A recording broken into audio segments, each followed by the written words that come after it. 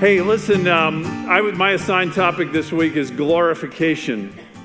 And so what's that? Glorification. Basically, it goes like this. The Bible drama unfolds in 4 acts, right? Creation, the fall, redemption, and then restoration, resulting in glorification. Glory is the end of the story. Got it? Very simple, right?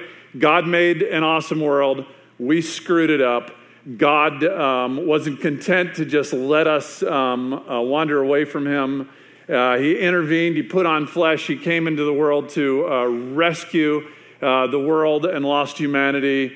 And the restoration has begun. And when it's complete, then we have glorification. So we have this awesome future. So we're going to talk this week about that future. But the aim of getting a grasp of the glorious future that awaits all who belong to Jesus is that we have strength for today. Strength for bright hope for tomorrow gives us strength for today to transform our life today. 2 weeks ago this night, I was in Peru with my 2 sons and 2 son-in-laws, and we were hiking the Inca Trail to Machu Picchu. It's the hardest thing physically I've ever attempted in my life. Not the hardest thing I attempted. I was in Louisiana once, but the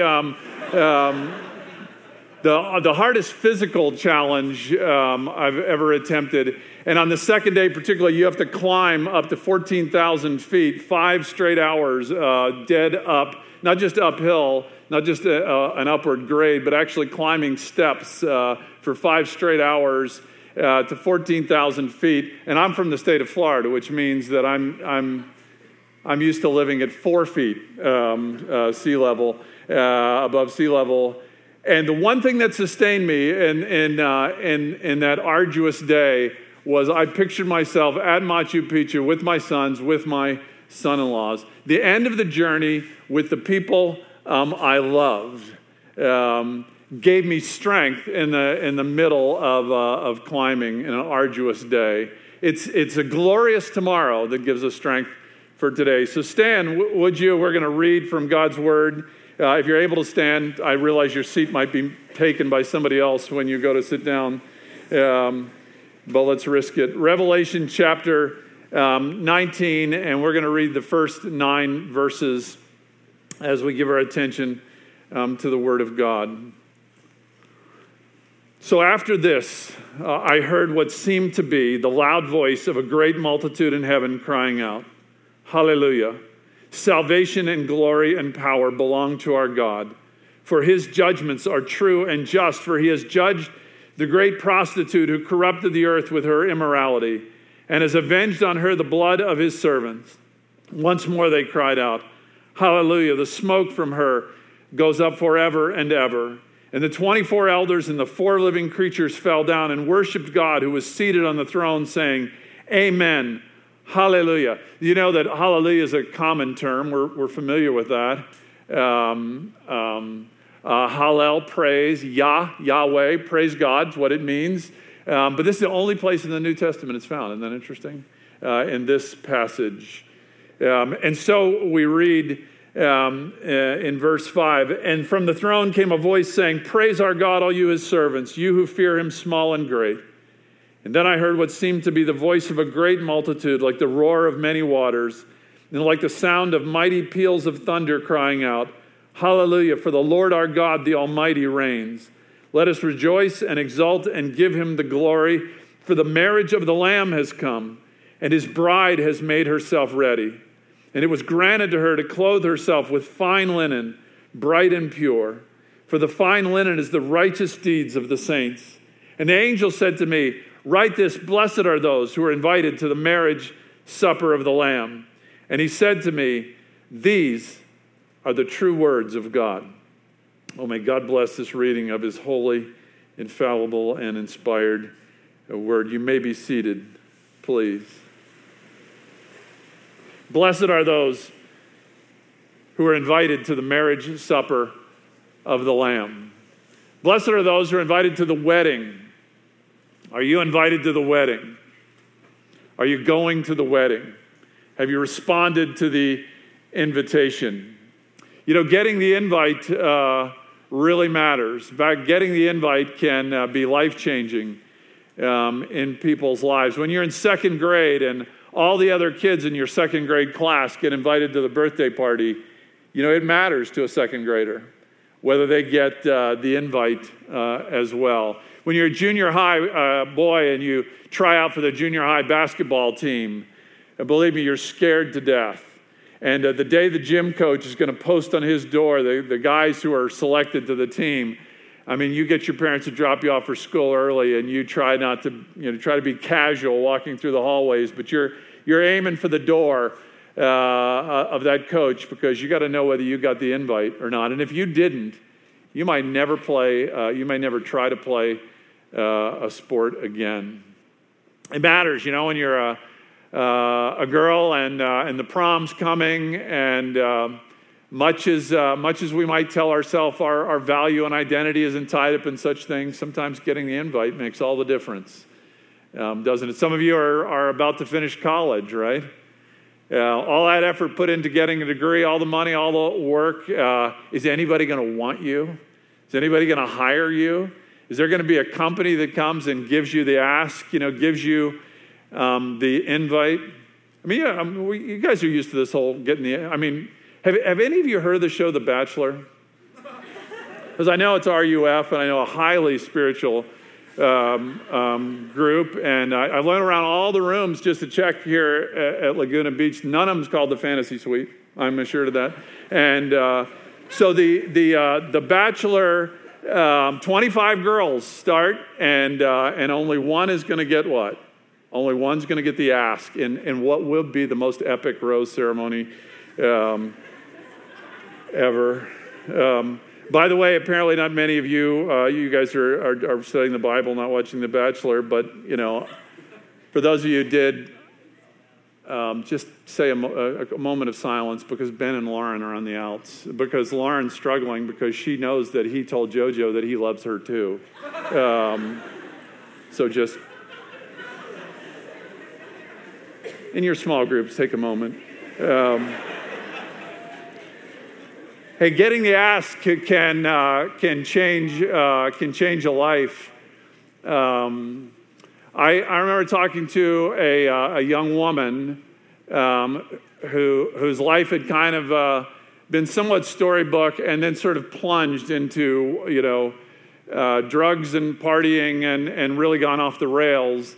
And so was there anything that precipitated that sort of turn in your life? And this young woman said, well, I can remember distinctly. I was in 10th grade, and the group of kids that I'd kind of grown up with, and I'd been a cheerleader, she said, up to that point.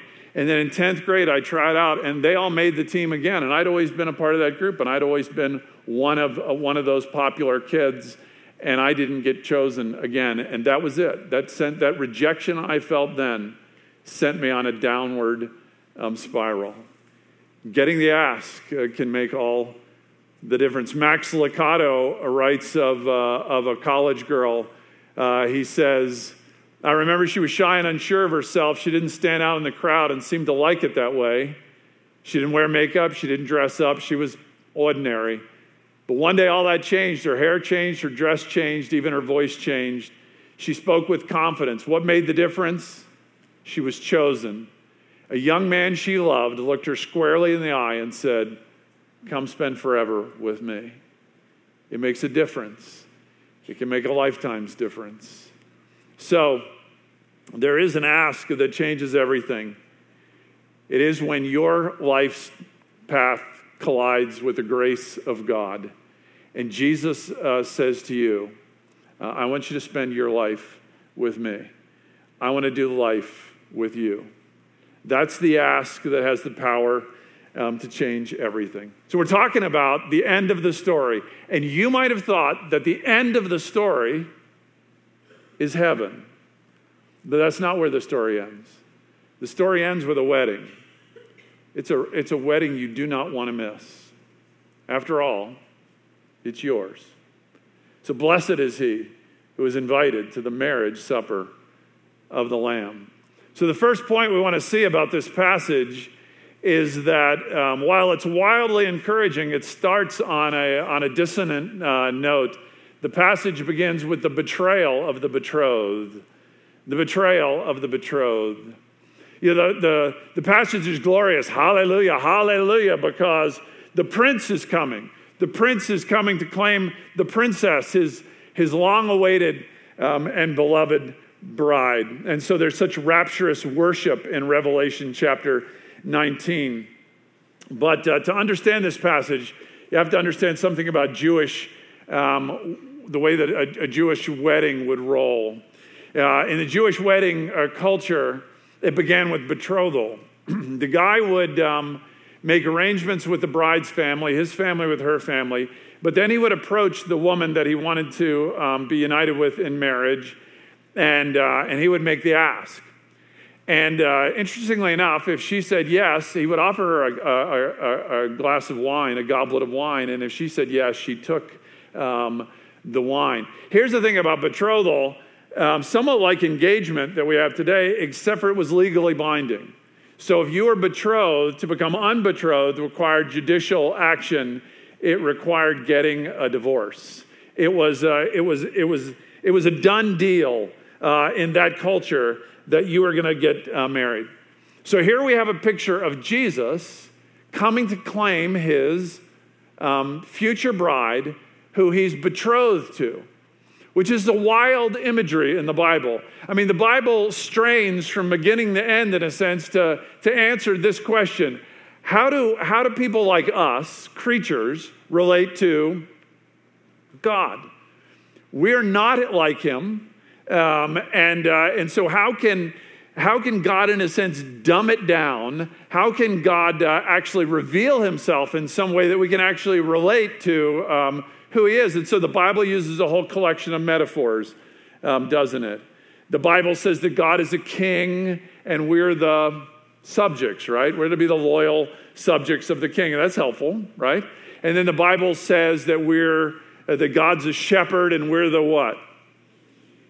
Which is really insulting, because sheep are dumb and helpless. And that's sort of a humbling analogy, but it's helpful, right?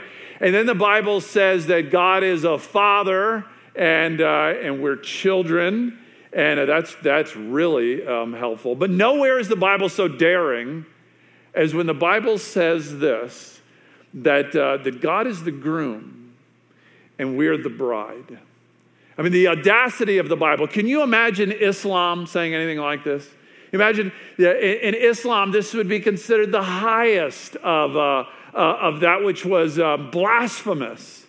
To suggest intimacy with God, the intimacy of a man and a woman, of a husband and a bride. Here the Bible's just crackling with daring to even suggest such a thing. I mean, the Old Testament says, as the bridegroom rejoices over the bride, so your God rejoices over you. So we are actually betrothed to Jesus. That's what it says in Hosea. I will betroth you to me forever. In righteousness and in justice and love and mercy, I will betroth you to me in faithfulness. And then Paul says in the New Testament, I feel a jealousy, a divine jealousy for you. Since I betroth you to one husband, I betroth you to present you as a pure virgin to Jesus. So we are the betrothed. Got it? Here we are in the Bible narrative. Now here's where things go awry in the story. Betrothal was a time of preparation. When you got betrothed, the future bride and groom were separated, and they were not to see each other until they were married. This might go on for weeks. More likely, this would go on for months, okay? And they're separated. Now remember, here's where we are right now. We're betrothed to Jesus. We're separated, right? We don't see him. He's not here with us. We are betrothed, but we're separated. Same situation. So when you are betrothed, this is a time of preparation. The woman would be gathering all the things necessary to make a household. She would be getting tutored and schooled by the other women in her world on the ways of a wife, right? She would be getting prepared. What would the man be doing? He'd be on the couch watching SportsCenter. But no, what would the man be doing? The man would be building a place for them. right? You know, when he left the woman, what would he say to her? He would say, in my Father's house, there's many rooms, and I go and prepare a place for you. And when it's ready, I will come and I will receive you to myself, and there you'll go with me and we'll be together forever. Who said that? Jesus said that. When did Jesus say that? He said that to the disciples right before he left, right when they were afraid because they realized he was leaving them. Jesus used the very words of the culture, the very words that a groom would use to speak encouragement to his future bride. This is what betrothal was all about. He's away, he's building a place for them. What was not envisioned during betrothal was that there would be another party enter into the relationship while they're separated, that the bride there would be another suitor would move in, and that somebody would steal the heart of the bride, that she would give her affection to another. And in Revelation chapter 19, that false lover, that new lover that sneaks in to steal away the bride is called the whore of Babylon. And that really represents the entire world system that would speak to us and say, don't do life with Jesus. Life with Jesus is a waste. You can do better than that. That's the prostitute, the great prostitute of Revelation 19 is the seductive influence of the world. So the Bible is telling us here that the bride forgot she was engaged. She forgot she was spoken for. And she became adulterous. All right. So there's our first point in this narrative. And you know what we learn from this? We learn something about the nature of sin. Because we like to think very often when we're from a church culture that sin is breaking the rules. And you see, if God's a king or God's the Lord, then sin is jaywalking, right? Sin is not paying your taxes. So Christians who go to church like to think that sin, God said some stuff not to do it, and if you do it, you've broken the rules. But if God is your husband, then sin's more personal than that. Sin's not breaking the rules. Sin is breaking God's heart. Sin is being unfaithful. Sin is adultery. Sin is choosing to love something more than you love God. Sin is making something more central in your life, giving the chief passion, the ardor of your life. After all, what's the very first commandment? Thou shalt have what? No other gods. No other gods before me. I'm not gonna allow it, God says. He is to have our hearts. God says, I don't want you just to be good subjects and obey my laws. I don't want you just to be good sheep and follow me. I want your heart. So a woman finds out that her husband at work has formed a real bond with a woman at work. And they have lunch together. They're often seen laughing together. Sometimes they cry together. They share their fears. They share their dreams. They just wouldn't miss that time. They cherish their time. She finds out about that. How's she feel about that? She's pretty ripped about that, right? So she lets him know she's got a problem with that. And then her husband says to her, are you kidding me? Your name is on the marriage certificate. Your name is on the mortgage to this house. I come to home to this house to you. I share a bed with you. You get my last name, not her. And I cut the lawn, right? I mean, what more do you want? What would she say? I want your what? I want your heart. I want your heart. So we say to God, come on. I go to RUF. I don't only do large group. I'm in a small group. I'm on the leadership team. I went to the freaking summer conference, and I tithe. I'm in a church. I keep the rules. What more do you want? And what would God say? I want your heart. God could say, I've seen the way you look at your favorite sports team. I've seen the way you follow college football. I just wish for once I saw that kind of passion for me. I see the lust you have for your friend's approval. I see the way you hang on your boyfriend's, God say, gosh, I see the way you love yourself. I mean, you take pictures of yourself. You'd never miss your workout. I mean, for my goodness, I see the way you love your coffee, Love the Lord your God with all your what? Love the Lord your God with all your heart, with all your soul, with all your mind, with all your strength. Sin isn't breaking the rules, it's betraying the betrothed. Can I tell you something? If you have a friend who's unfaithful, maybe one of your parents was unfaithful. Maybe your boyfriend or girlfriend or ex-boyfriend or girlfriend were unfaithful. You better get off your high horse about judging them because you're unfaithful. You're unfaithful to God. That's a far cry worse than any unfaithfulness to another person. The bottom line is we will get into bed with anything other than God. So I just wanted to start summer conference out on that encouraging note. This passage begins dark, but it has to make the astounding second point, and that is in this passage we see that the bride is actually made ready, which, just begs the question then, how does betrothal to an unfaithful bride lead to a wedding? How do you have a bride like this?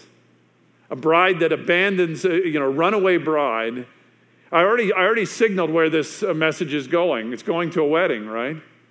So how do you get from where we are, an unfaithful woman, to a glorious wedding? Well, we know it wouldn't happen except for the grace of the groom who binds himself to the bride, and he'll do whatever it takes to make her ready. So real quick, two things. What does the groom do in this passage that we're told to make the bride ready? To be ready for the wedding, the bride, listen, this is the father of the bride's worst day of his life. It's wedding dress shopping, right? It's the worst nightmare. What does the groom do? He provides the wedding dress. How will the immoral woman wear white on her wedding day? Isaiah chapter 61 tells us in the Old Testament in a passage that may appear on your screen any moment. All right. I will greatly rejoice in the Lord. My soul shall exult in my salvation, for he has clothed me with the garments of salvation. He has covered me with the robe of righteousness. Our husband produces the righteous life that makes... Listen, what does the New Testament say?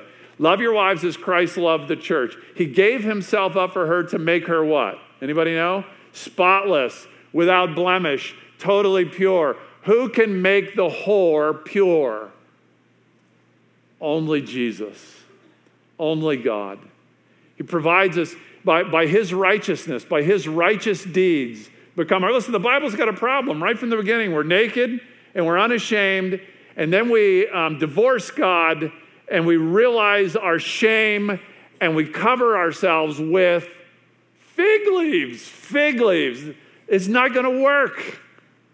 We live these lives of pathetic covering of ourselves. And only Jesus can provide the covering of perfection. One of the seminars is on perfectionism, right? There is one who is perfect.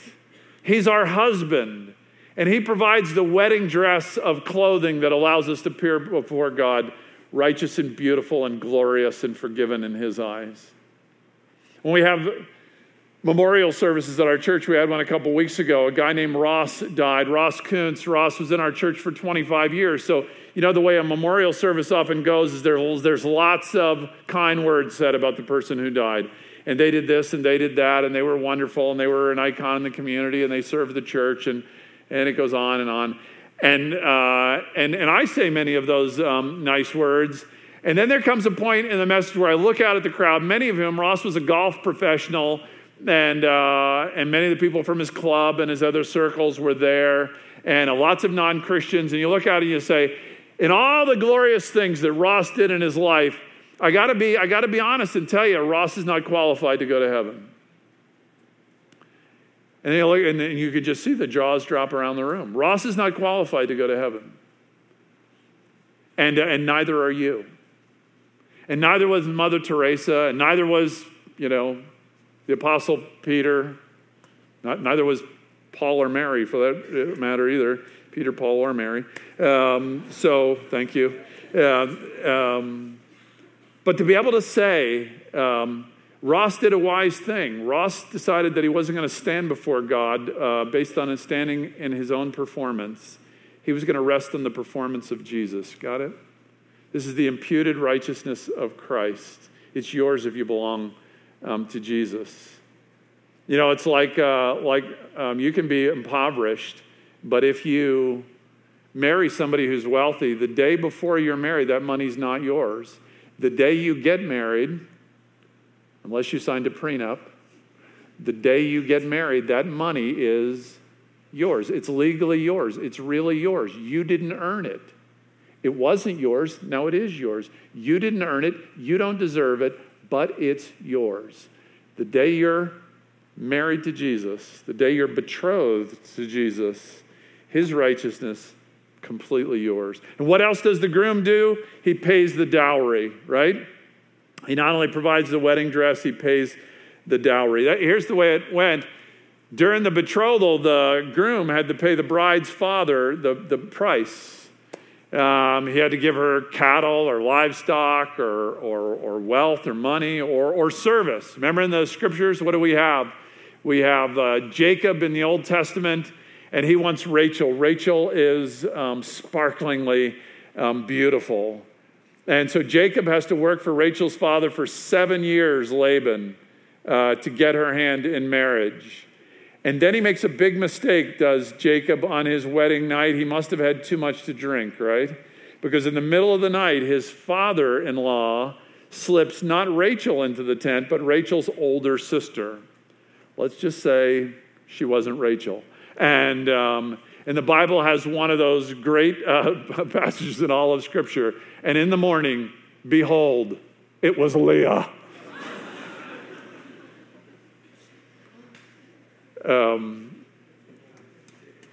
It was almost as bad as Sammy Rhodes' honeymoon. But read the book. Read the book. I had to work 7 more years, did Jacob.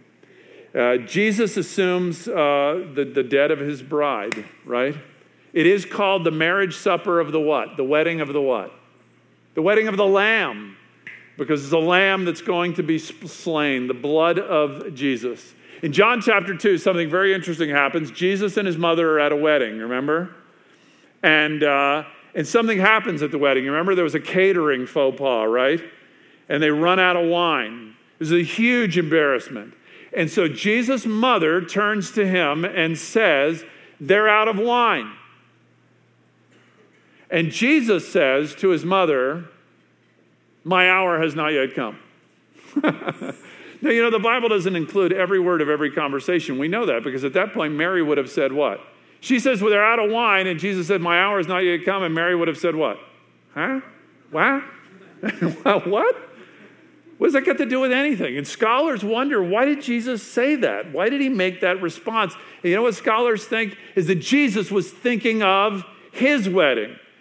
When you're single and you're at a wedding, often as things are unfolding, you're often thinking about how it will be at your wedding, that Jesus was thinking of his wedding. And in the Jewish culture, if there was no wine, there was no joy. Wine was the joy of the wedding. If my bride is going to fall into my arms, Jesus is thinking, and if she's going to drink the wine of joy, then I am going to have to drink the cup of God's justice. That's what it means when he says, my hour, the hour of my death has not yet come. If I'm going to have my bride, then I am going to have to drink the cup of God's justice. It will take my death to pay her dowry, my death to have my bride. From heaven he came and sought her to be his holy bride. With his own blood he bought her. And for her life, he died. He provides the dress that covers her. he takes away every spot and blemish. He pays her dowry. Peggy Noonan's one of my favorite columnists. She writes for the Wall Street Journal, and a couple years ago she wrote a column on masculinity. She said it's dying in our culture, and that's not good for our culture. We need it. And she told the story of a couple who went on their honeymoon in New Zealand, and they were at the beach in the water, and on their honeymoon, and the woman got attacked by a shark. And she said the husband jumped the shark, and he began to punch the shark. And the shark turned from his bride, and the shark killed him. It's a tragic story, but Peggy Noonan was saying, are there men out there who will punch the shark? She said one of her friends called her right after she told that story and said, that's why I'm single. I'm looking for a guy who'll punch the shark. Look no further. You have one. Your husband, Jesus. Peter Hyatt said, the marriage covenant takes two different incomplete sinful people and binds them together in nakedness despite their shame as a picture of Christ and his church. It's sheer and absolute insanity to vow yourself unconditionally to another fallen, sinful, needy person. You'd have to be crazy to get married. Yet Jesus is married. Is he crazy? And the answer is, yes, he is. Crazy for his bride. He's crazy for you. We run and we run, prone to wander, Lord, I feel it, prone to leave the God I love. We run after other lovers, but he will not let us get away. You cannot outrun his love. Got it? The bride is made ready, and then last of all, the feast, the great feast begins. The angel says, blessed are those who are invited to the marriage feast, the marriage supper of the Lamb. In the Israelite wedding, when all the preparation was complete, what would happen? The groom would leave his house, and often in a torchlight procession, he would make his way to the bride's house. He would claim his bride, and then the whole wedding party would proceed back to his house, and they would begin a party that would last. Does anyone know how long? For 7 days at least, sometimes for 14 days. Can you imagine paying for that? A 14-day wedding reception. There is nothing in our culture, there is nothing in North American culture which even comes close to capturing the unmitigated joy of the Jewish wedding feast.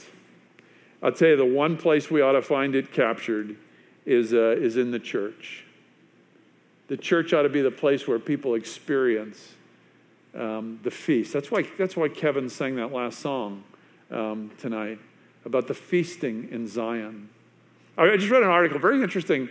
It surprised me. Well, the saddest place in the United States and the happiest place in the United States was one of those articles, and argues that they could decide such a thing. But the saddest place in the United States, this article posited through some kind of survey and rubric they'd set up, is New York City. So that wasn't a surprise.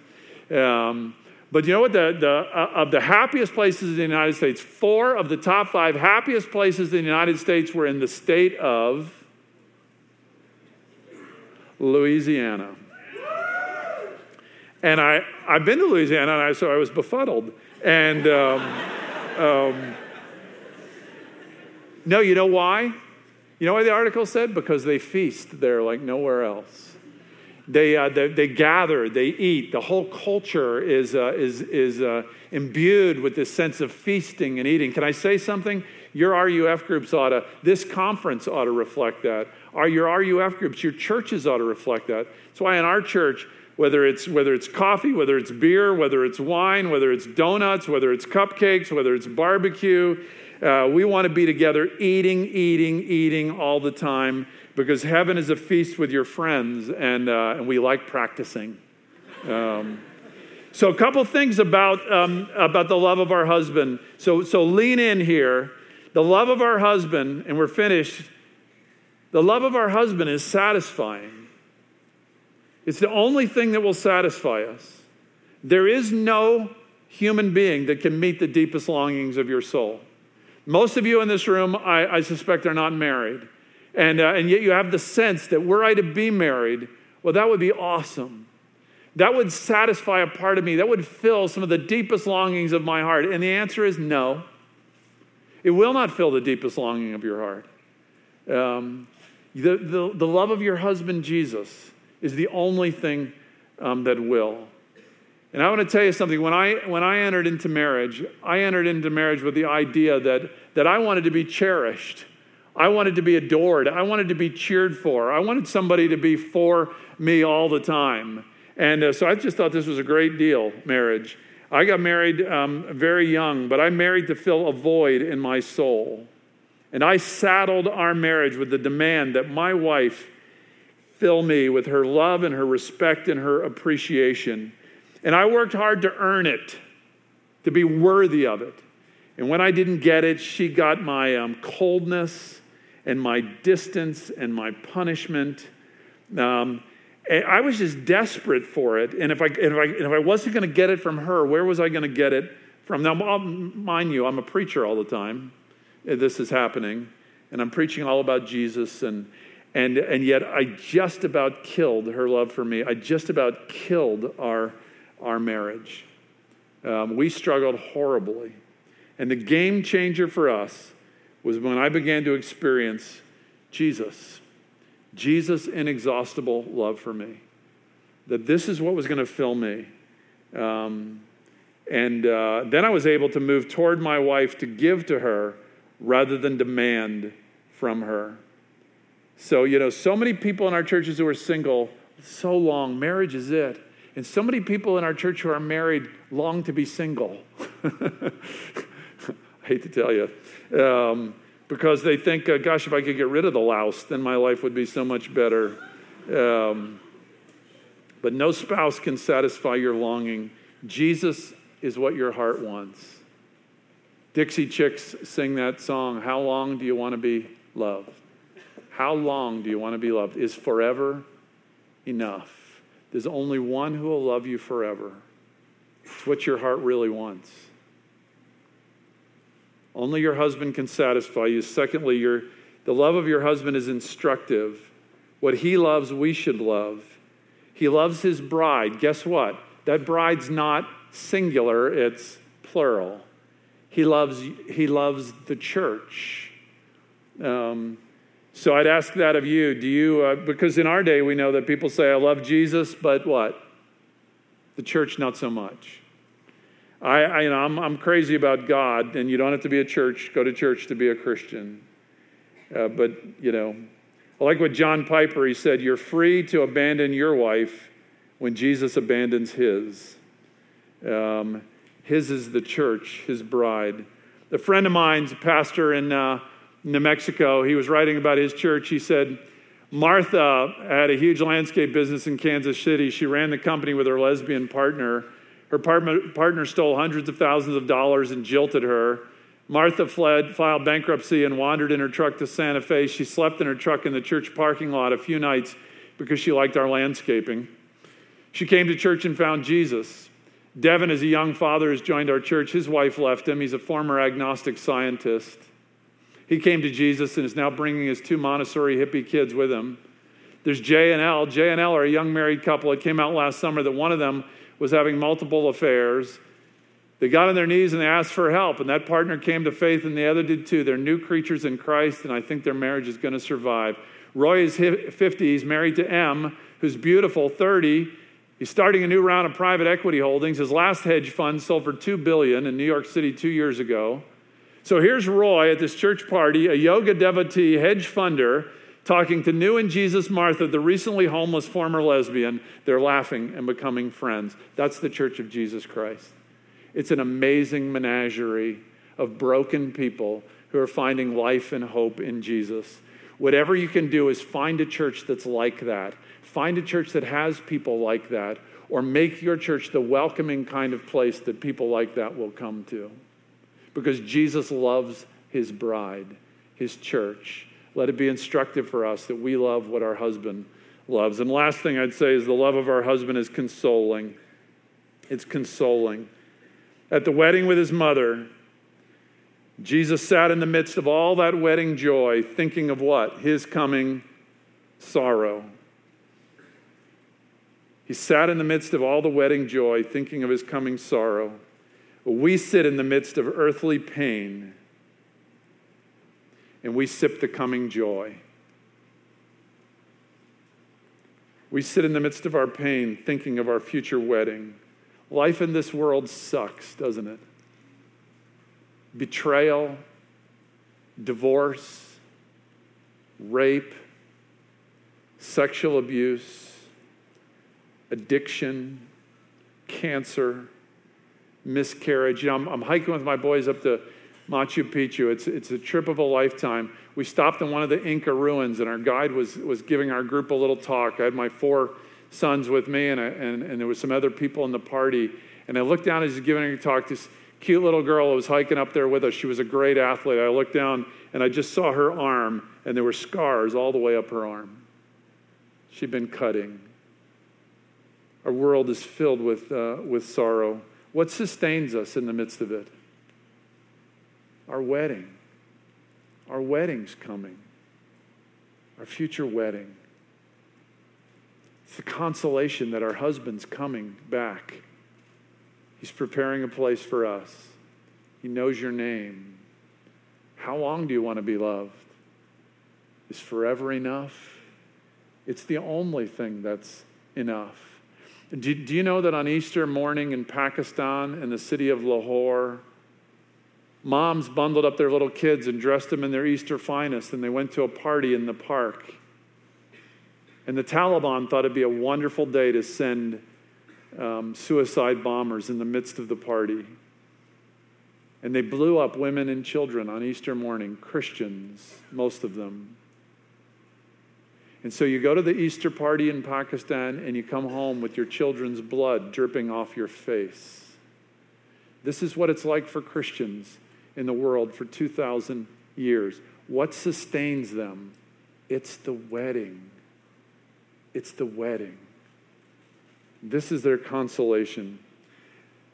Friends, the Bible ends with a complete shocker. Some of you watched Downton Abbey. Thank goodness for Downton Abbey. It allowed men to watch a soap opera with dignity. And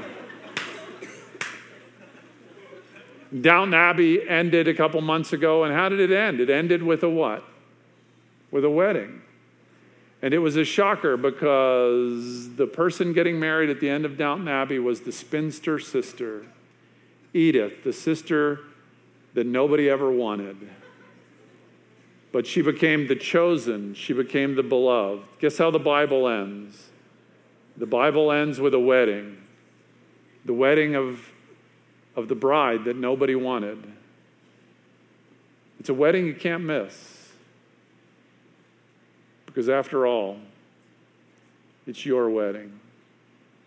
Blessed are those who are invited to the marriage supper of the Lamb. Let's pray together. Father, this week, would you make it very real to us? Even to the guys sitting here, say, what's this about being the bride? I don't get it. What it means that we're the object of your eye. We are your delight. Would you make the reality of your love real to us in a way that we experience it? So that even out of us will come that kind, gracious affection for the other people in our campus ministry group, for the other people in this conference, for the people we're going to encounter, because we will carry ourselves as the unfaithful woman who's been loved. We pray this in Jesus' name.